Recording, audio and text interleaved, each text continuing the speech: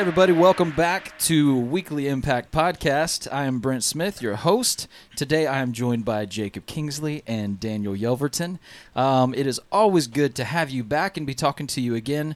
Today's chapter is Hebrews 7 that we're going to get into, and it is Tuesday, February 20th. Do you guys have anything to get into before we get started?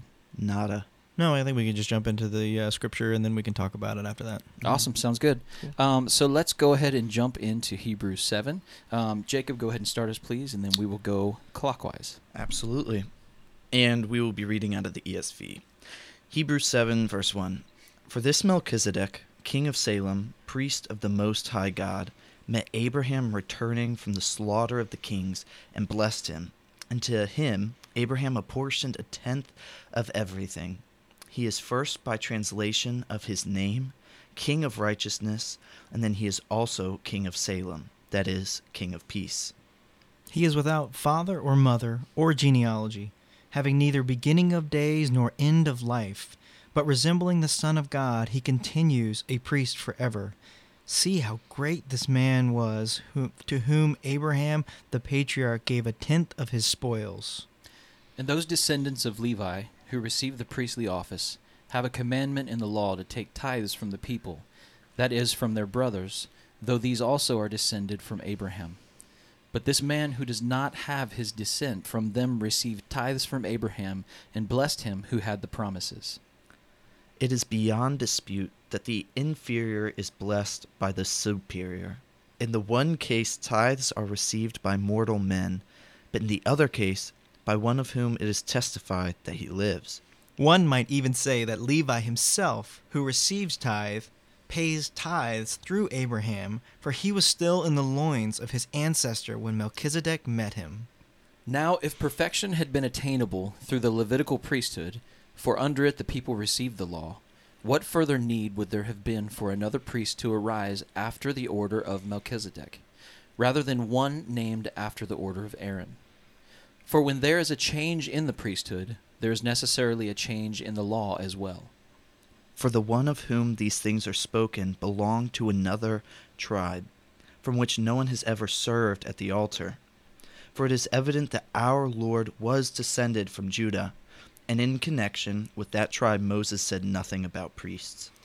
This becomes even more evident when another priest arises in the likeness of Melchizedek, who has become priest not on the basis of a legal requirement concerning bodily descent, but by the power of an indestructible life. For it is witnessed of him, you are a priest forever, after the order of Melchizedek. For on the one hand, a former commandment is set aside because of its weakness and uselessness. For the law made nothing perfect. But on the other hand, a better hope is introduced, through which we draw near to God. And it was not without an oath, for those who formerly became priests were made such without an oath. But this one was made a priest, with an oath by the one who said to him, The Lord has sworn, and will not change his mind. You are a priest forever. This makes Jesus the guarantor of a better covenant. The former priests were many in number, because they were prevented by death from continuing in office. But he holds his priesthood permanently, because he continues forever. Consequently, he is able to save to the uttermost those who draw near to God through him, since he always lives to make intercession for them. For it was indeed fitting that we should have such a high priest, holy, innocent, unstained, separated from sinners, and exalted above the heavens. He has no need, like those high priests, to offer sacrifices daily, first for his own sins, and then for those of the people, since he did this once and for all when he offered up himself. For the law appoints men in their weakness as high priests, but the word of the oath, which came later than the law, appoints a son who has been made perfect forever.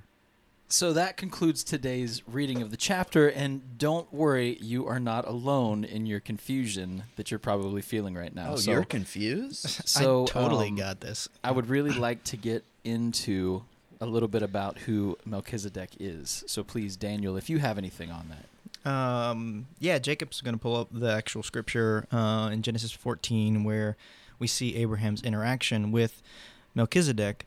But one thing we don't really know a lot about Melchizedek. We had this one interaction with him, and then there's a prophecy later on in the book of Psalms referring to Jesus coming from the line of Melchizedek.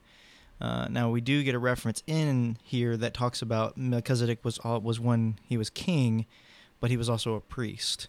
And so with that, it qualified him differently than from other priests. It says that he was the king of righteousness because of his name, but he was also the king of Salem, which was translated for peace. And so that kind of made a distinction between him and the other priests. So that's kind of a little bit of like what we get from this chapter and from previous chapters. But Jacob, if you don't mind just taking away Abraham's interaction with Melchizedek. Yeah, absolutely. So this happens right after Lot was in a dangerous situation, and Abraham, his uncle, comes and rescues him. And after the return, it says this in Genesis 14, verse 17. After his return from the defeat of Chedorlaomer and the kings who were with him, the king of Sodom went out to meet him in the valley of Shavah, that is, the king's valley.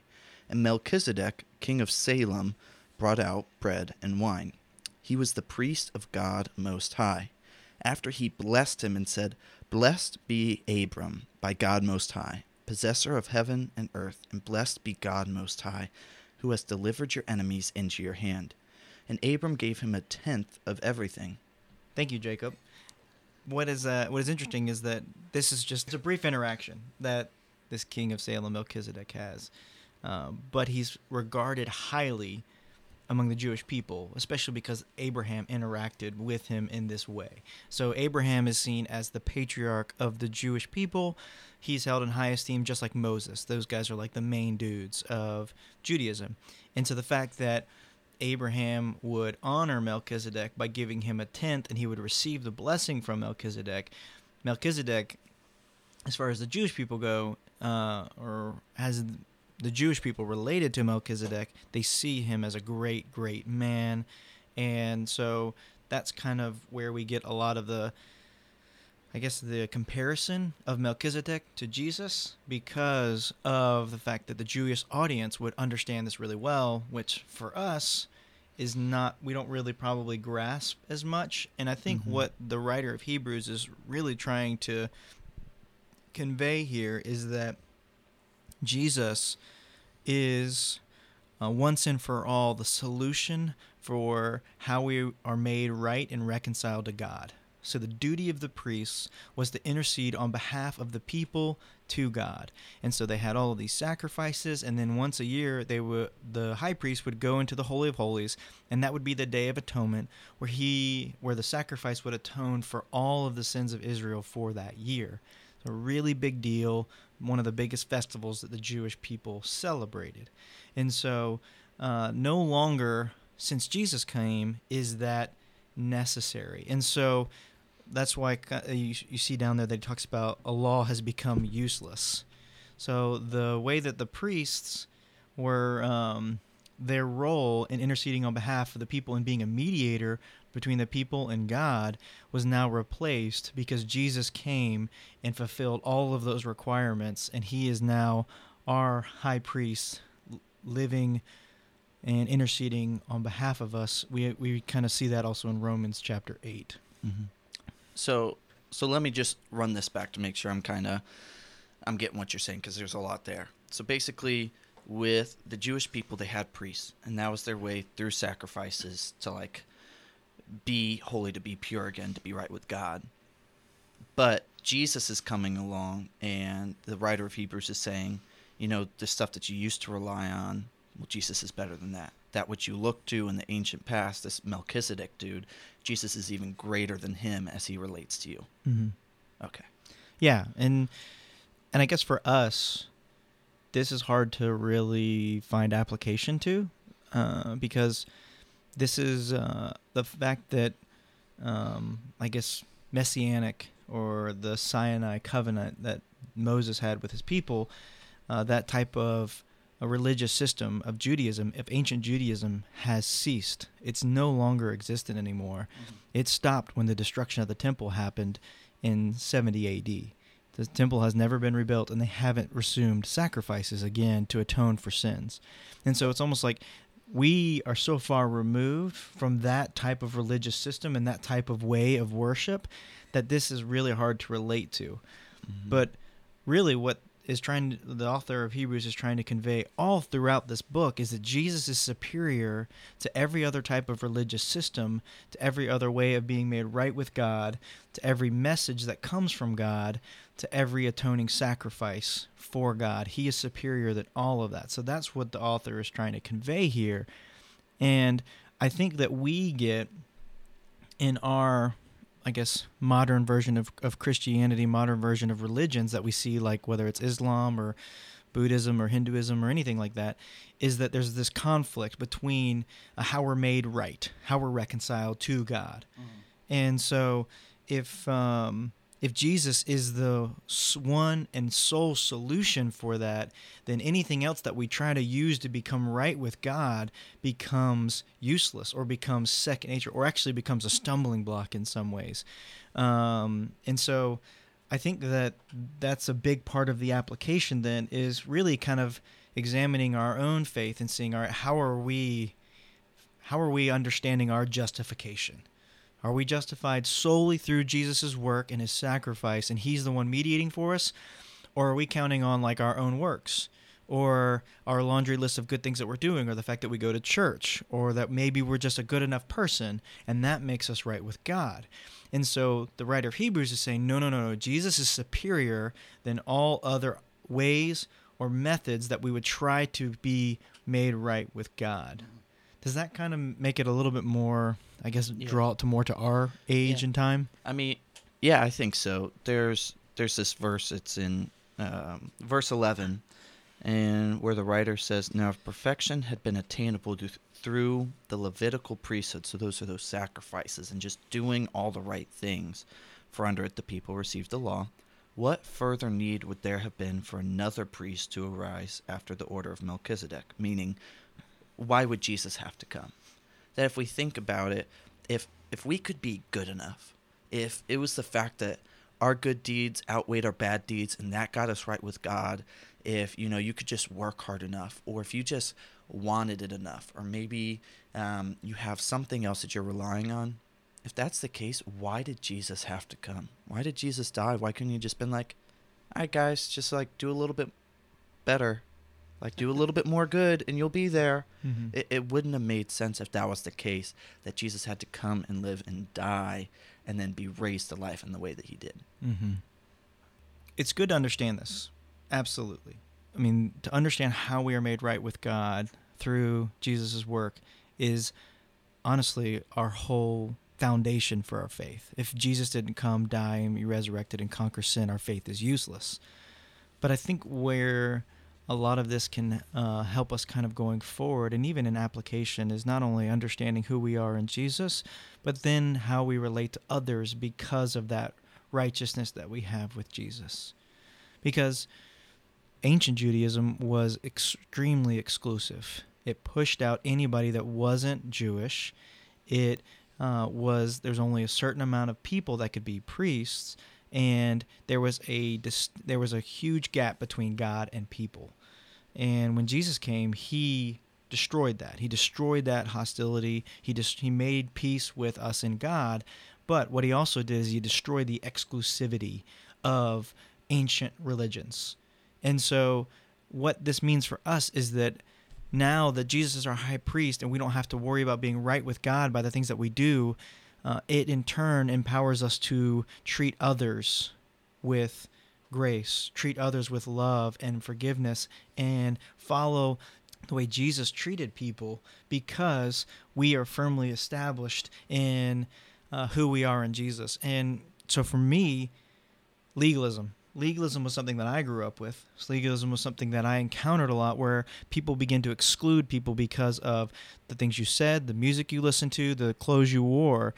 And they were basically establishing themselves as saying, we are closer to God because of these things that we do. And Jesus is saying, no. The level playing field is that we were all sinners. We were all saved by grace through Jesus. And so there's no distinction between us anymore. Yeah. And so the application of this is huge. Mm-hmm. It means that there's no longer anything that divides people together, whether it's actions race, anything like that. We are all have the opportunity to be made right with God because of Jesus, and only because of Jesus. Because if we blend anything else, we actually exclude people. We make ourselves superior, and we exclude people that don't do what we do or don't follow our religious activities. Yeah. Mm-hmm. I mean, everything you were saying there, the kind of the core of it all is verse 12. It says, "For when there is a change in the priesthood, there is necessarily a change in the law as well." Mm-hmm. I mean, when Yeah. Jesus came, it changed everything. Mm-hmm. Yeah. That sums it up, right? Yeah, Yeah. you're right. I think another thing that just this comparison to Jesus and the law and how the old law used to operate, this legalism like you were talking about, is this verse, especially for me, is speaking out against indifference. So often with the law, with legalism, you can almost have a schedule of when you'll do the things that you think get you to the tipping point or do just enough. And the rest of your life is pretty indifferent to it. You aren't, passionate and living with purpose for the relationship with Jesus. But with legalism, you're doing just enough. You're doing just the things that you feel like will satisfy, ultimately maybe what others think of you and all this. And so it creates an indifference towards righteousness. It creates an indifference ultimately towards our relationship with Jesus, and then an indifference towards how we relate to others, like Pastor Daniel was saying. And so for me, one of those new rules that because Jesus is here and we are saved through him and we have a relationship with him, that indifference and apathy have no place in our relationship with Jesus. Yeah. I mean, it calls you to a higher level, Mm-hmm. a higher standard of living, I guess, a consistent higher standard to where, like you said, you're not doing just enough. Mm-hmm. You don't have this list of like, okay, I've got to do these 3 check marks and then I'll be there. You just every day have to keep working. Mm-hmm. Mm-hmm. And with the new law that came in, like you were talking about, Brent, is that Jesus said, "A new commandment I give you." And the only people that were able to give commandments were God. God gave the 10 commandments. He was the one that gave them to Moses. So when Jesus said, "A new commandment I give to you," one, he established himself as God and as the authority for this commandment. And he just said, "You are to love others the way that I love you." The best way that you're going to know that you follow me is how you love and treat others. And so this is a completely new religious idea. This is totally contrary to every other type of religion, because every other type of religion is still trying to figure out how they can make God happy with them.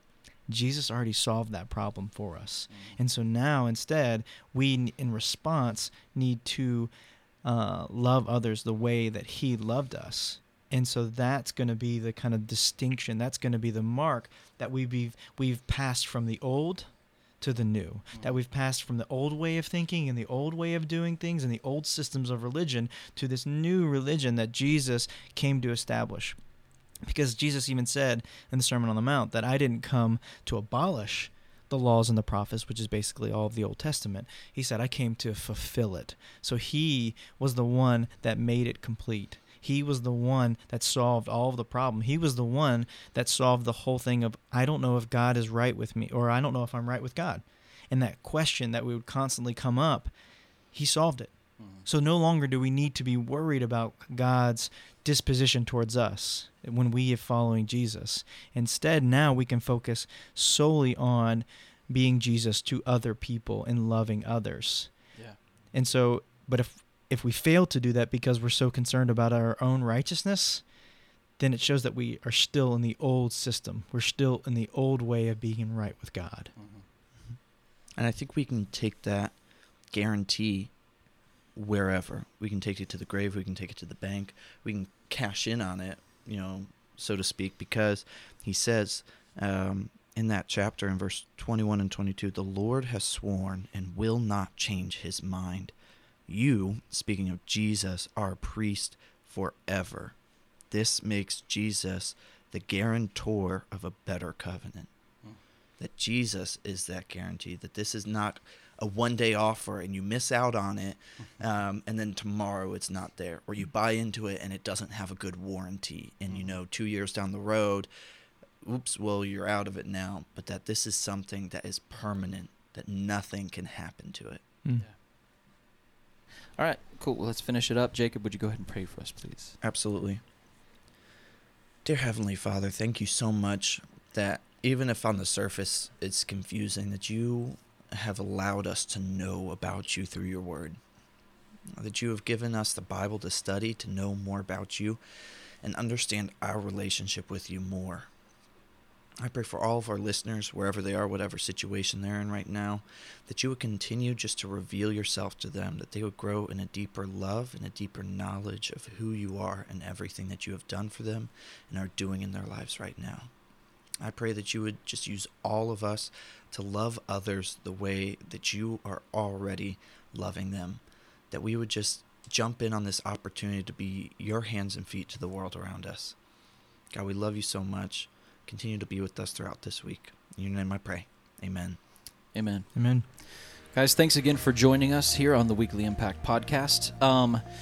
Really hope that this is a helpful resource for you guys. Hopefully the things that we're talking about here and explaining to you are helpful, especially if you're new to the faith, if you're new to the Word of God, and if you're new to understanding the history behind our faith.